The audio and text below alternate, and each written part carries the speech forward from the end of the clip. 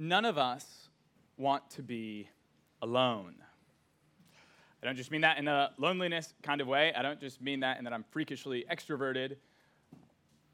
No, I mean that none of us want to be abandoned.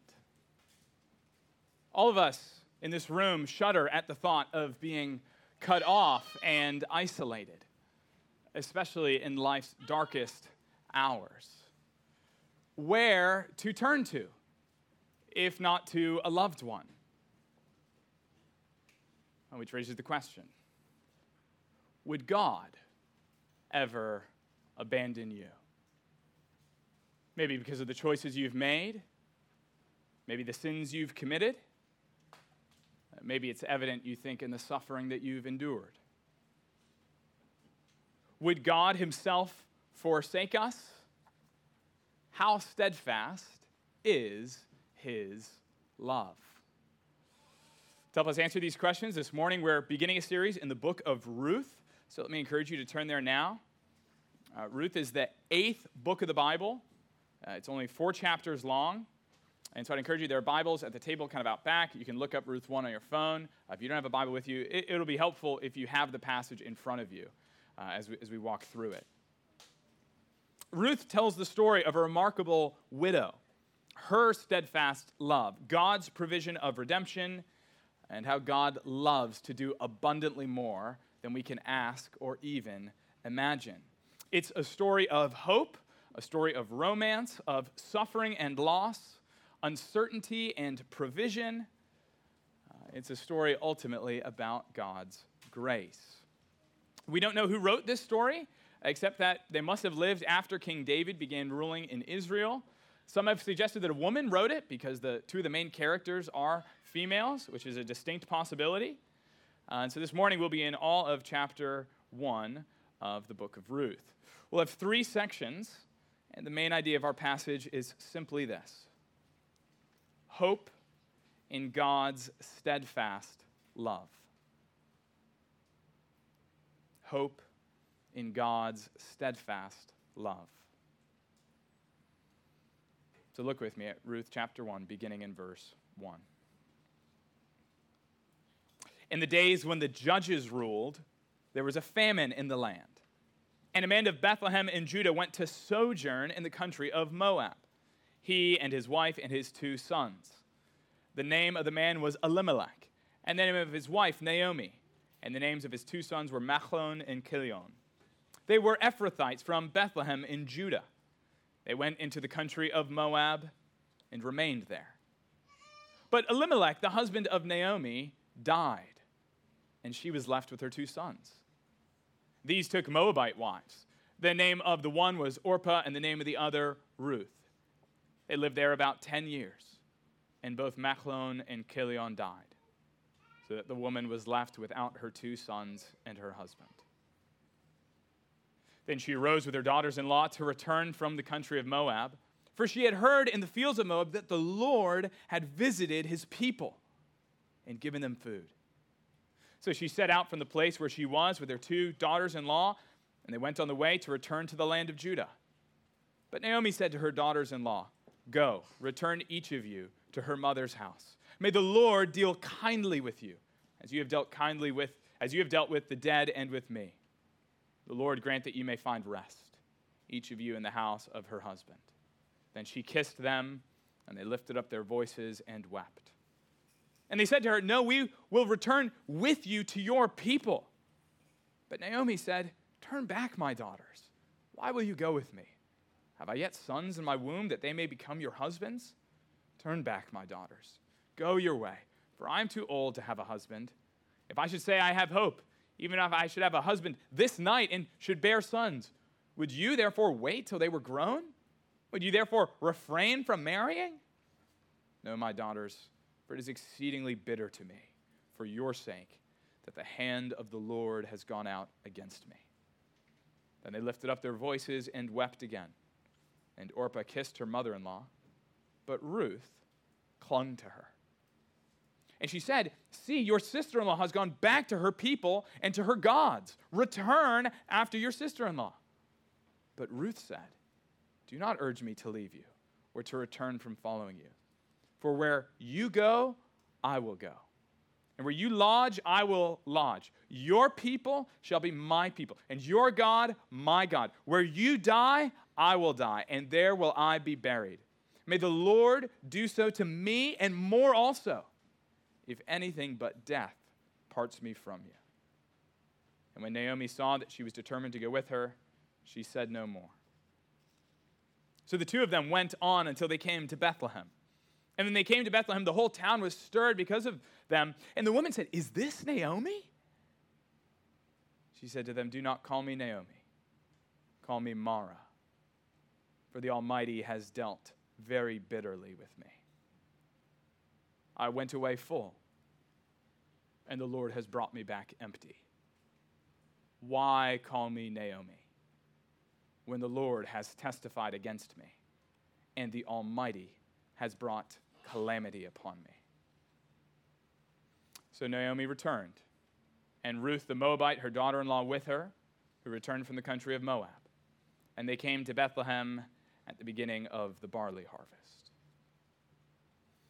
Amen. Well, our first point is found in verses 1 to 5, entitled Exile in Moab. In verse 1 is more than a vague, a long time ago in a galaxy far, far away. No, it's actually loaded with details that are significant. When it says, in the days when the judges ruled, we understand that this was the time period between about 1300 BC and 1000 BC. This is more than just a time marker. You see, the period of the judges was one of the worst and darkest blots on Israel's history. If you read the book of Judges, it is filled with sordid and wicked people. Men and women forsaking God and forsaking one another. It's a time of horrible violence, sexual abuse, idolatry, and murder. Just turn back like one page in your Bible. Look at the very last verse of the book of Judges. The very last phrase. Judges 21:25. In those days, there was no king in Israel. Everyone did what was right in his own eyes. Can you imagine a society with no government? Imagine a society where people never express inhibitions, never say no to the flesh. We're not surprised that when there was no king, everyone did what was right in their own eyes. We're not surprised, therefore, when Ruth 1:1 says, when the judges ruled, there was a famine in the land. What's the connection between the judges ruling and a famine being in the land? Well, it wasn't a mere coincidence. It wasn't a case of the weather simply not cooperating. You know, like last year was brutally hot up here, and I'm sure all your lawns, like mine, was just brown. And this year we have flooding in our basements. Right? So this, we kind of know that weather changes. That's fine. But that's not what's happening here in Ruth 1. When we learn that there's a famine in the land, we're supposed to recall Deuteronomy 28. In that all-important chapter, the Lord promised to his people that if they obeyed him, they would enjoy his blessings in his promised land. But if they disobeyed him, the curses of the covenant would come. In particular, there would be famine.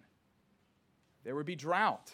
If Israel went unrepentantly in immorality and idolatry, the Lord, in his love, would discipline them, show them the consequences of their sin, that they might turn back to him.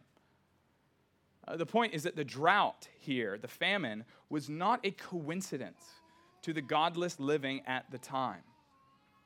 While God had promised and given to Israel a land flowing with milk and honey, by their unrepentant sinning, that land became cursed and barren. This was one of the features of the Mosaic covenant. It was specific to them then. We're not under the Mosaic covenant today. You shouldn't read too much into the weather patterns of the day. But the point was that the famine was God's fatherly discipline to reprove and correct his wayward people. His love was evident in the famine, calling them to repent. How did this man, Elimelech, respond? Ironically, his name, Elimelech, means my God is king. How did he lead his family in responding? Well, they fled, didn't they? You see, their decision to depart to the fields of Moab was not morally neutral. Okay? It's not like if you lose your job in Boston and God opens a door in Miami, you can go to Miami. Like, that's totally fine. That's not what was going on here. God had specifically called and promised to Israel this land. But instead of dealing with the root problem of sin, this family, they discounted their inheritance. Like Esau, they considered God's promised blessing and the gift of the beautiful land of no value. Think about how Boaz and so many of the other town people, they remained in Bethlehem in God's promised land.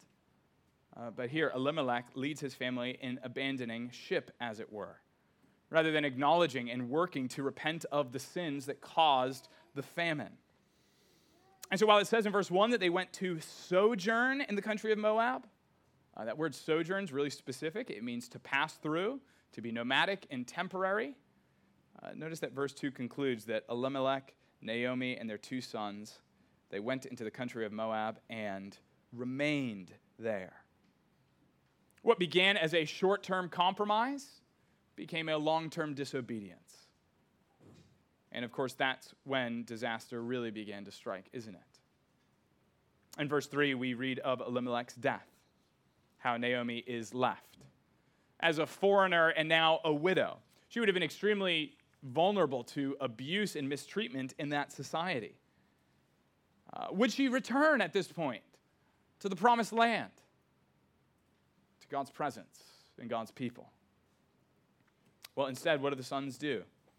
We read that they took Moabite wives, foreign women, Orpah and Ruth. Under the Mosaic covenant of that time, that was not kosher. That was not okay. And this decision didn't seem to pay off. Because you notice in verse 4, it mentions them living there 10 years without any mention of children. Of course, that's significant because children represented the future. Children was hope. Babies, little ones, that tomorrow, that next year would be better than today. And yet for this family, they knew only barrenness. For Naomi and her sons and their wives, as they grew older, they would have no one to take care of them, no younger generation. Both sons and their wives remained childless. And then the final blow in verse 5. Both Machlon and Kilion died, so that the woman was left without her 2 sons and her husband. Notice the repetition of that word that Naomi was left in verses 5 and 3, verse 3 after Elimelech's death. It's a visceral word. It means to communicate being isolated, being a remnant, the last survivor of a group or a company that was once a great host. Naomi was alone. Much like the afflictions that Job endured, Naomi lost nearly all those beloved to her. Her companionship, her hope for the future, her people were gone. We'll see in a few moments how she responds to this suffering. But I can't help but wonder if she blamed herself. You wonder if she second-guessed the decision to flee God's presence and God's land. I can't help but think that as she reflected on her life, which seemed so bright and full of promise, well, now she saw the darker hues, and indeed they had turned to black. She was left alone. Where would she turn to now, after these bad decisions had left her in a worse spot? Friends, the stark reality is that we all make bad choices.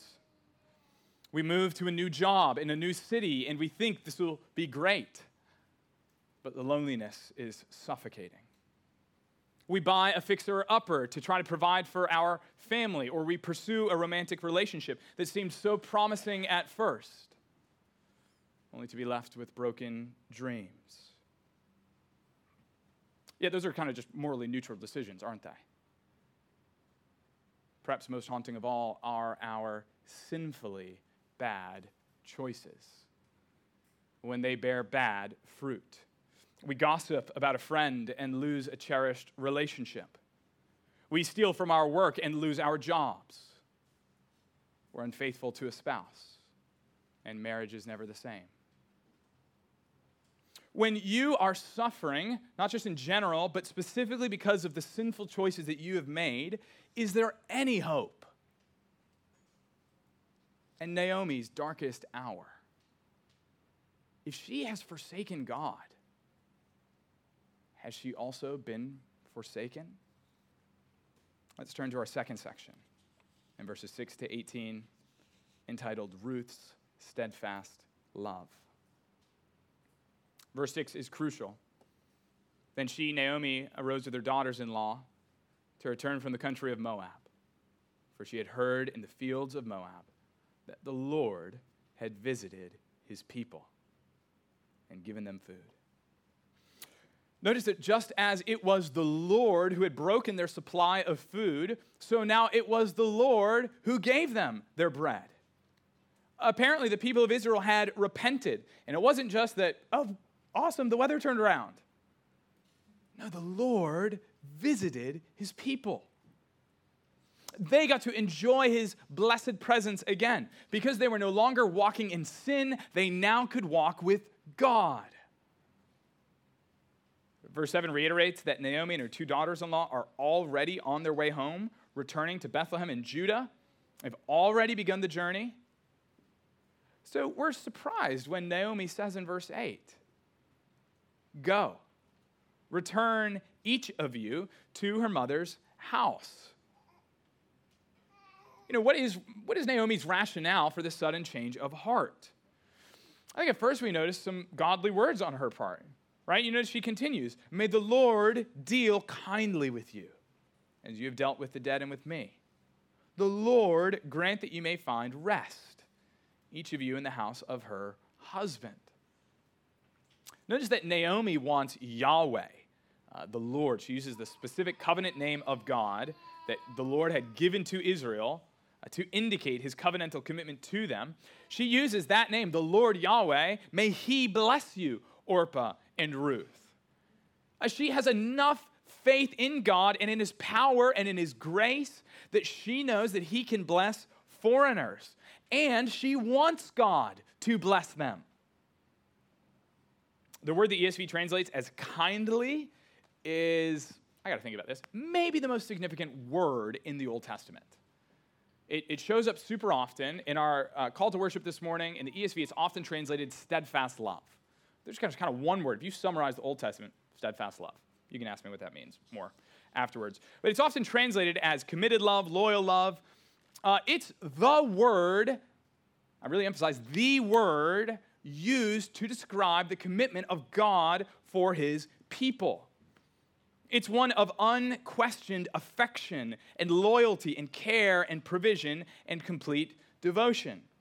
It's not like when we say, "I love these shoes," or "I love Bedford Farms." It's the kind of love that a parent shows their children. It's the kind of love a husband shows his wife, a wife her husband. That's the kind of kindness and steadfast love that Ruth and Orpah have shown to Naomi. It is loyal and steadfast. She wants, Naomi does, the Lord to show that same kind of loyal love now to her daughters-in-law. Naomi recognizes that she's been the recipient of steadfast love, of kindness, but who does she attribute that steadfast love to? Well, not God. She says Ruth and Orpah. She praises them for their kindness. And of course, that's good. She's thankful for their care and help.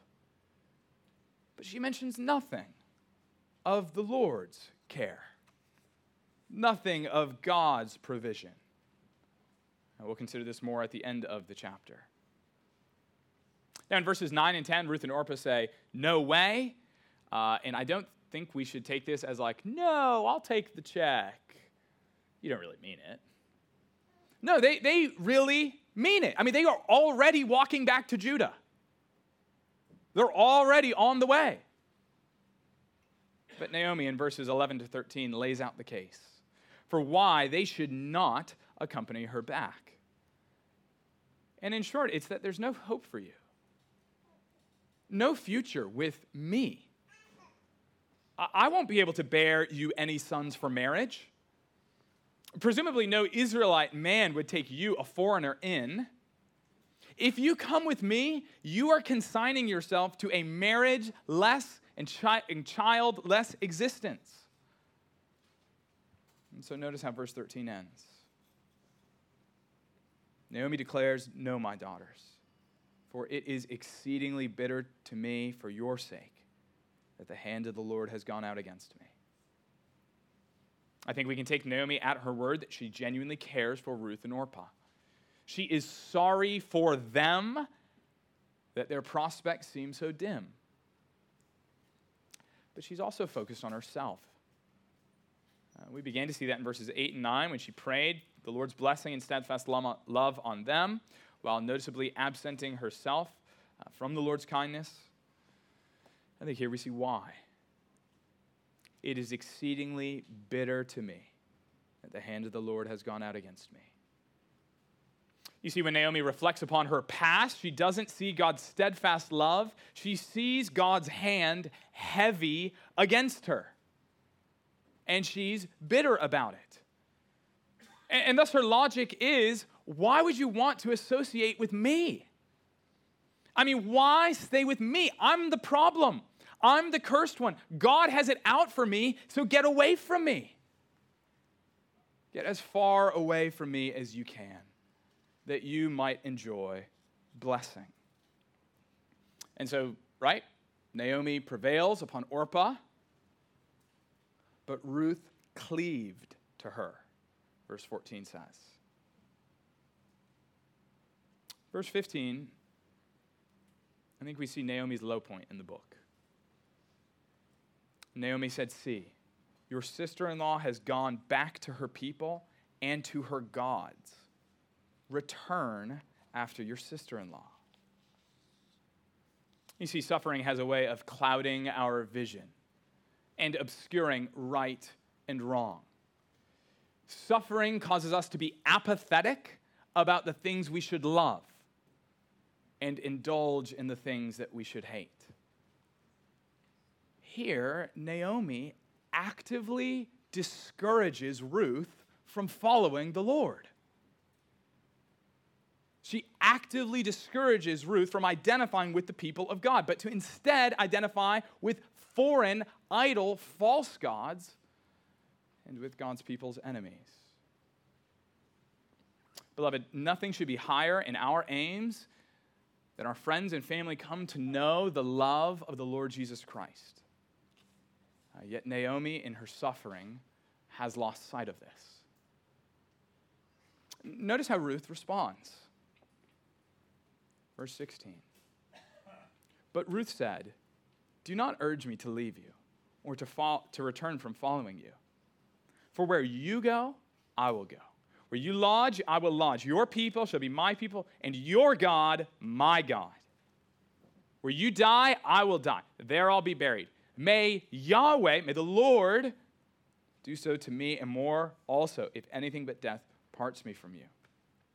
Friends, there is so much to admire in Ruth's response. Her devotion, her commitment, her love. Here we behold depths of love matching any lover's sonnet, any Hollywood movie. Here we see depths of commitment. Notice two things about Ruth's response. First, simply the escalation of her commitment to Naomi. Right, what begins with, "I'll go where you go," increases to, "I'll not leave you, even until death.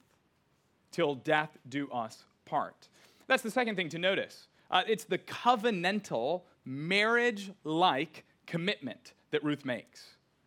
You see, Ruth was doing more than just waxing eloquent. This wasn't a stump speech. These are covenantal words. Your people are my people. Where you go and lodge, I'll go and lodge. Till death do us part. In verse 14, when it says Ruth clung to her, it's that specific word from Genesis 2:24 where it says, "A man shall leave his father and mother and hold fast to his" wife. That hold fast word is cleave, to cling to.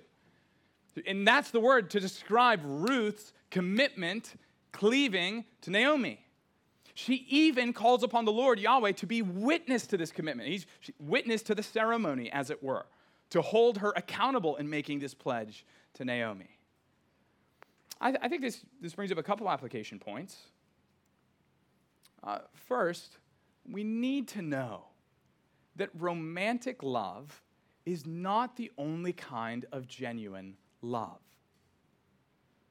We live in a society obsessed with marriage and sexuality. On the one hand, marriage and sexuality are nothing, right? It's mere social construct.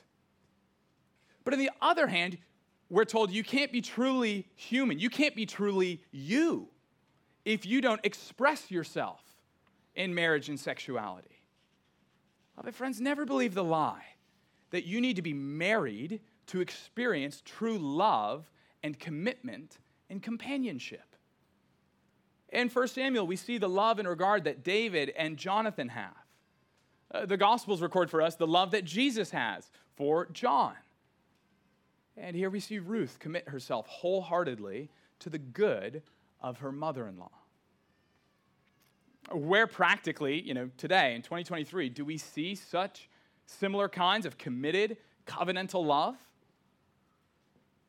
I think the answer is in church membership. Church membership. Friends, what makes Ruth's words so moving is that they are not hollow. They're not empty. She means it. She will die for Naomi if she has to. She is covenanting to walk with and be with Naomi whatever the future holds. That's basically what membership is like in a local church. It's what it should be. Historically, churches have understood that when you join a church, you are covenantally committing to the brothers and sisters there. So here at Trinity, we have a covenant, and it's simply a summary of the ways we agree to live together as a church. Modern society is just allergic to commitment. Scared of commitment, that you will miss out to something if you commit to something else. And yet, beloved, that is precisely what makes Ruth's love so attractive, so compelling. She doesn't know what the future holds. She doesn't know what's going to happen. Is she going to be ostracized by the Israelites? Is she going to be rejected? Will they starve? She has no clue. And she says, where you go, I will go, till death do us part. This is what biblical love looks like. Members of Trinity Church of Bedford, when you joined this church, you committed to loving each other through thick and thin, while richer or poorer, in sickness and in health. Now, it's not till death do us part. We were just happy to have Bethwyn and Matthew Beers move to Connecticut, happy to entrust them and vote them out and trust them to another local church. But God has so designed the local church that we aren't alone. In life's deepest, darkest valleys, we have each other. Notice how Naomi had said, go back to your people and gods, but Ruth responded, your people shall be my people, and your God, my God. The point is that there's a connection between God and his people. You can't get God and not get his people. They're a package deal. So Ruth provides a model for us of loving God, loving neighbor, especially as we walk through the various trials and sorrows in life. And guys, this is the love that we all need, isn't it? This is the love that we need when we're suffering. Not a sentimental or trite optimism, but a you're not getting rid of me. I am here with you to weep with you, pray for you, simply be with you. And this is the kind of love that we need when we're sinning. You're not getting rid of me. I love you too much to let you stay in this. Come on, let's walk this road together. Brothers and sisters, in the church, let us all look to Ruth as an example of how to love one another. When we commit to the local church, we don't know what that might entail. In that ways, it really is a lot like marriage. But we know that if we would have God to be our God, then his people must be our people. And so Naomi relents, and we come to our final section in verses 19 to 22, entitled Return from Exile. After years of exile and heartbreak, and now a lengthy journey, at long last Naomi returned to Bethlehem, this woman who was pleasant. But now in verse 20, she replies to the women of the town, "Do not call me Naomi," which means pleasant. "Call me Mara," which means bitter. "For the Almighty has dealt very bitterly with me. I went away full, and the Lord has brought me back empty. Why call me Naomi, pleasant, when the Lord has testified against me, and the Almighty has brought calamity upon me?" Here Naomi gives full vent to her bitterness. After years of sorrow, she traces her trials back to one source, the Lord. She traces her attitude, one of bitterness, to the Lord's dealings, that he has been bitter against her. It's the Lord who has taken from me and never given. While Naomi has a high view of God's sovereignty, she has a low view of God's goodness.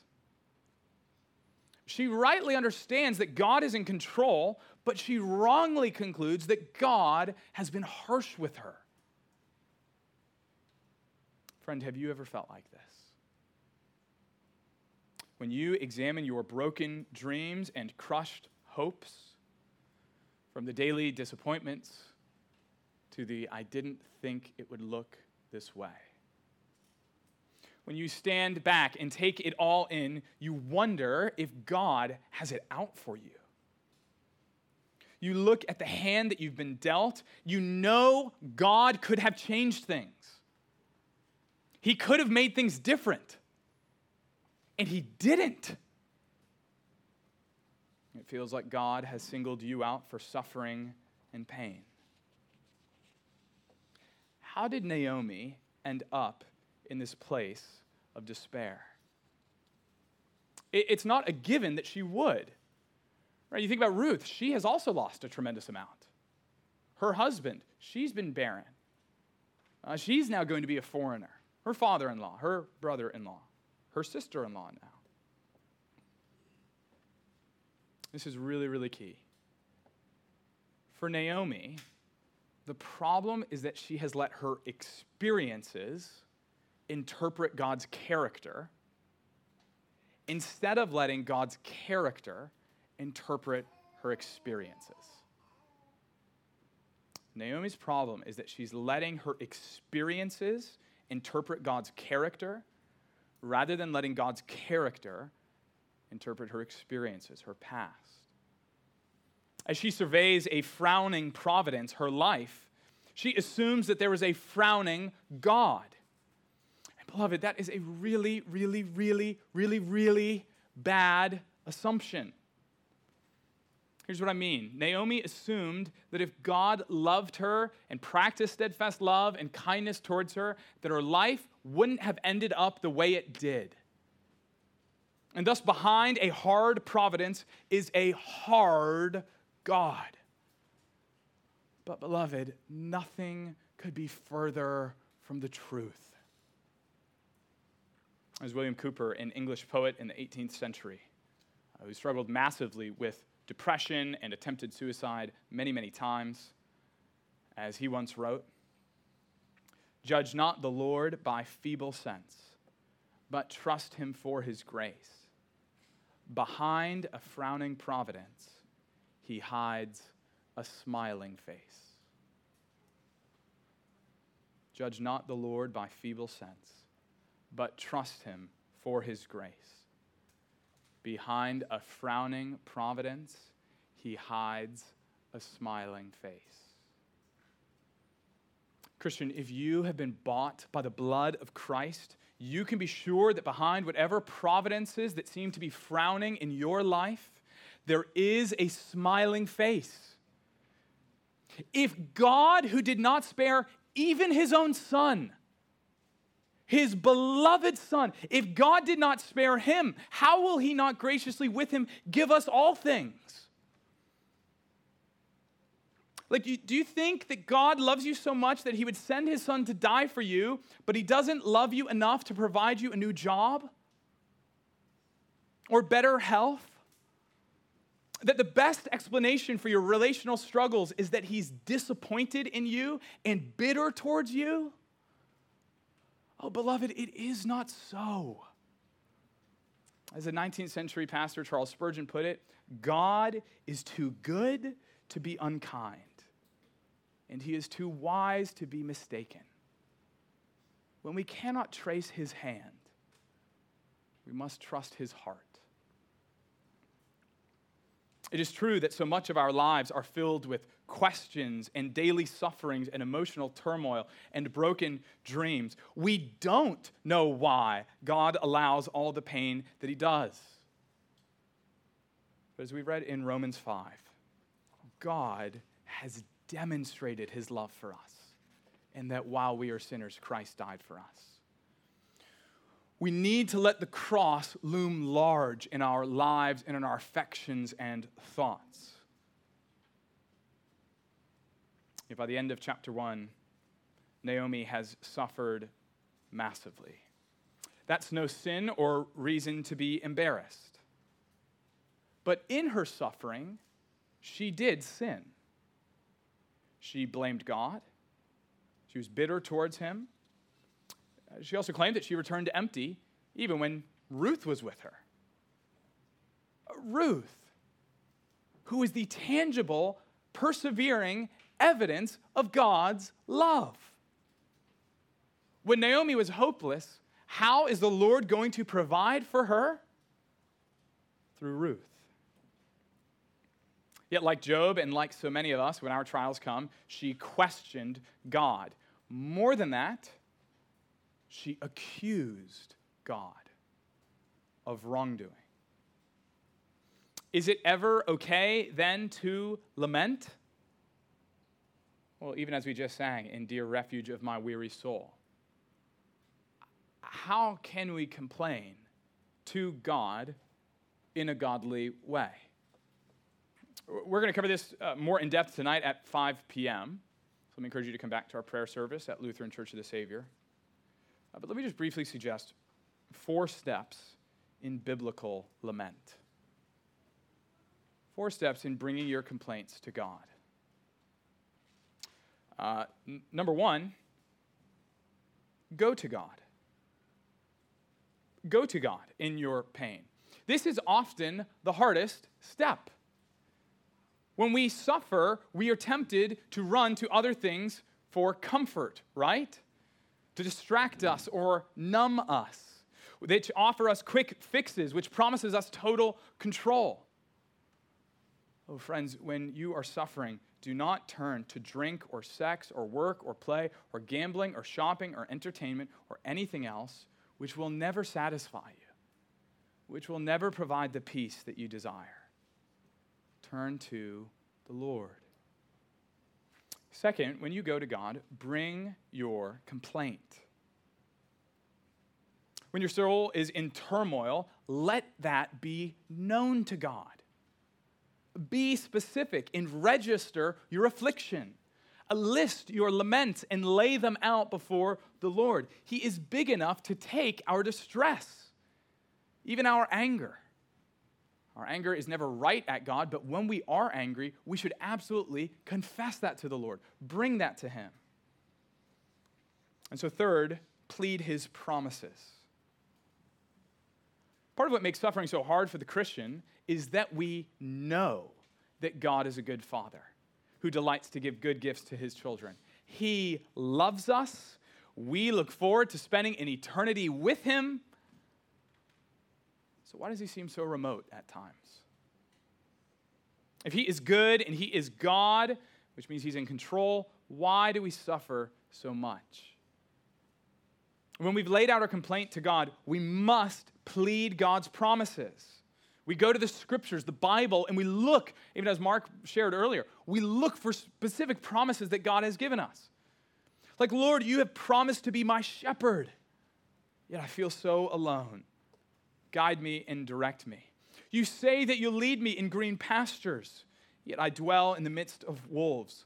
You've promised still waters, yet, Lord, I feel like I'm drowning in and over my head. Lord, deliver me for your righteousness' sake. In lament, we call on God to act according to his word, according to his promises. And so then fourth and finally, we choose to trust. Suffering presents a dilemma for all of us. Am I going to believe my circumstances, or am I going to believe God? Last night, my favorite lamp in our house fell off a nightstand, smashed to the ground. A small thing that Kate and I were sad about. I mean, it's our favorite lamp. $80 to fix, not the end of the world. But even then, we faced the decision to believe that this lamp breaking proves that God doesn't love us, or to believe that God is still shepherding us, caring for us, even in this. Go to God, bring your complaint, plead his promises, choose to trust. If I were to suggest one little power boost in the Christian life, it would probably be this. What I mean is that, Christian, you must learn to lament well, or your heart will be weighed down by many sorrows. Biblical lament is like the pressure release valve for our souls. When we lament well, we honor God and we find hope and peace for our hearts. But when we don't lament biblically, we consign our souls to turmoil and doubt. If you want to come back tonight at 5 p.m., we'll be speaking more about this, considering this topic. Friend, will you be alone on your darkest day? In this life, we need friends and companions who will walk with us to the end. Friends like Ruth, no matter the cost. But at the very end,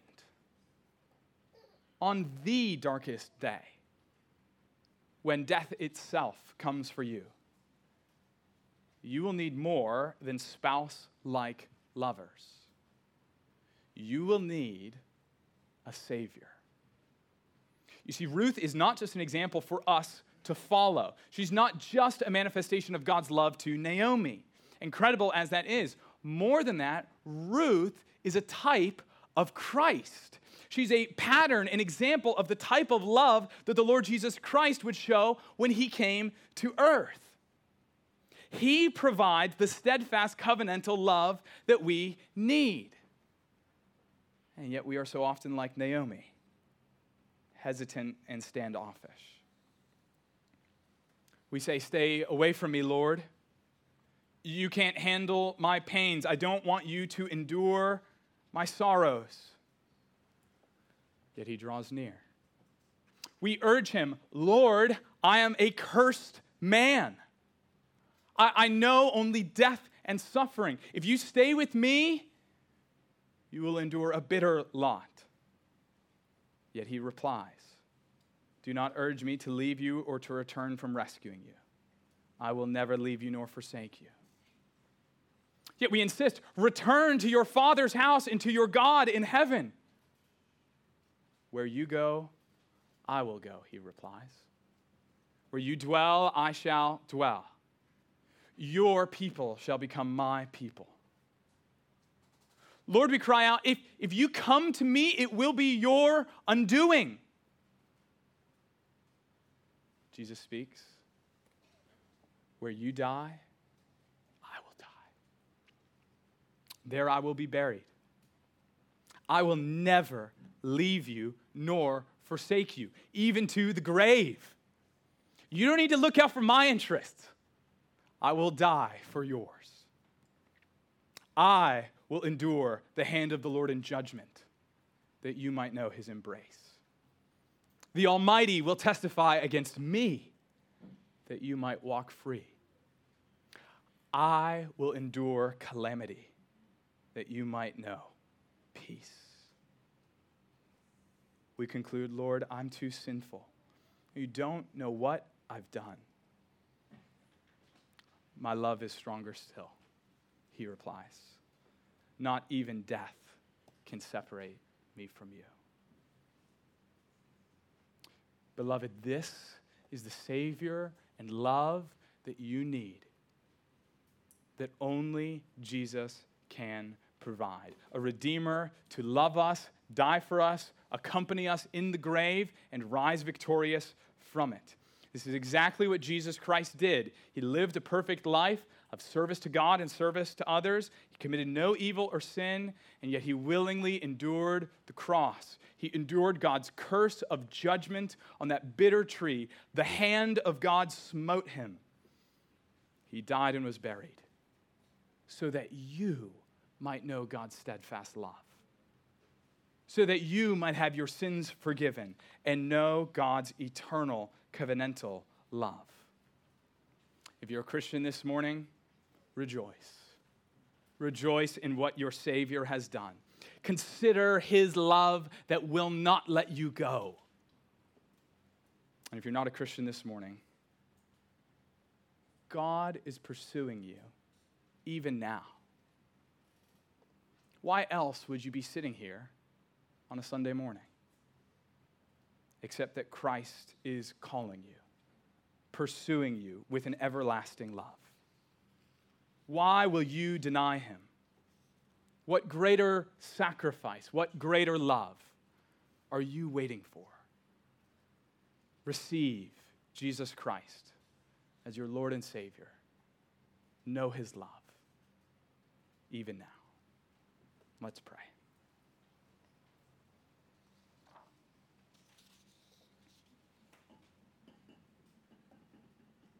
Lord God, we marvel that you would love sinners such as us. We pray for those suffering in this room, Lord, that you would draw near to them and comfort them, that they would know your smiling face even behind a frowning providence. God, we pray for any who do not know you. We pray that your love would be real to them, that they would trust in your Son, in his finished work on the cross, his victorious resurrection. Lord, we pray that we would show Ruth-like steadfast love to each other because of the great love that you have shown to us. We pray this in Christ's name. Amen.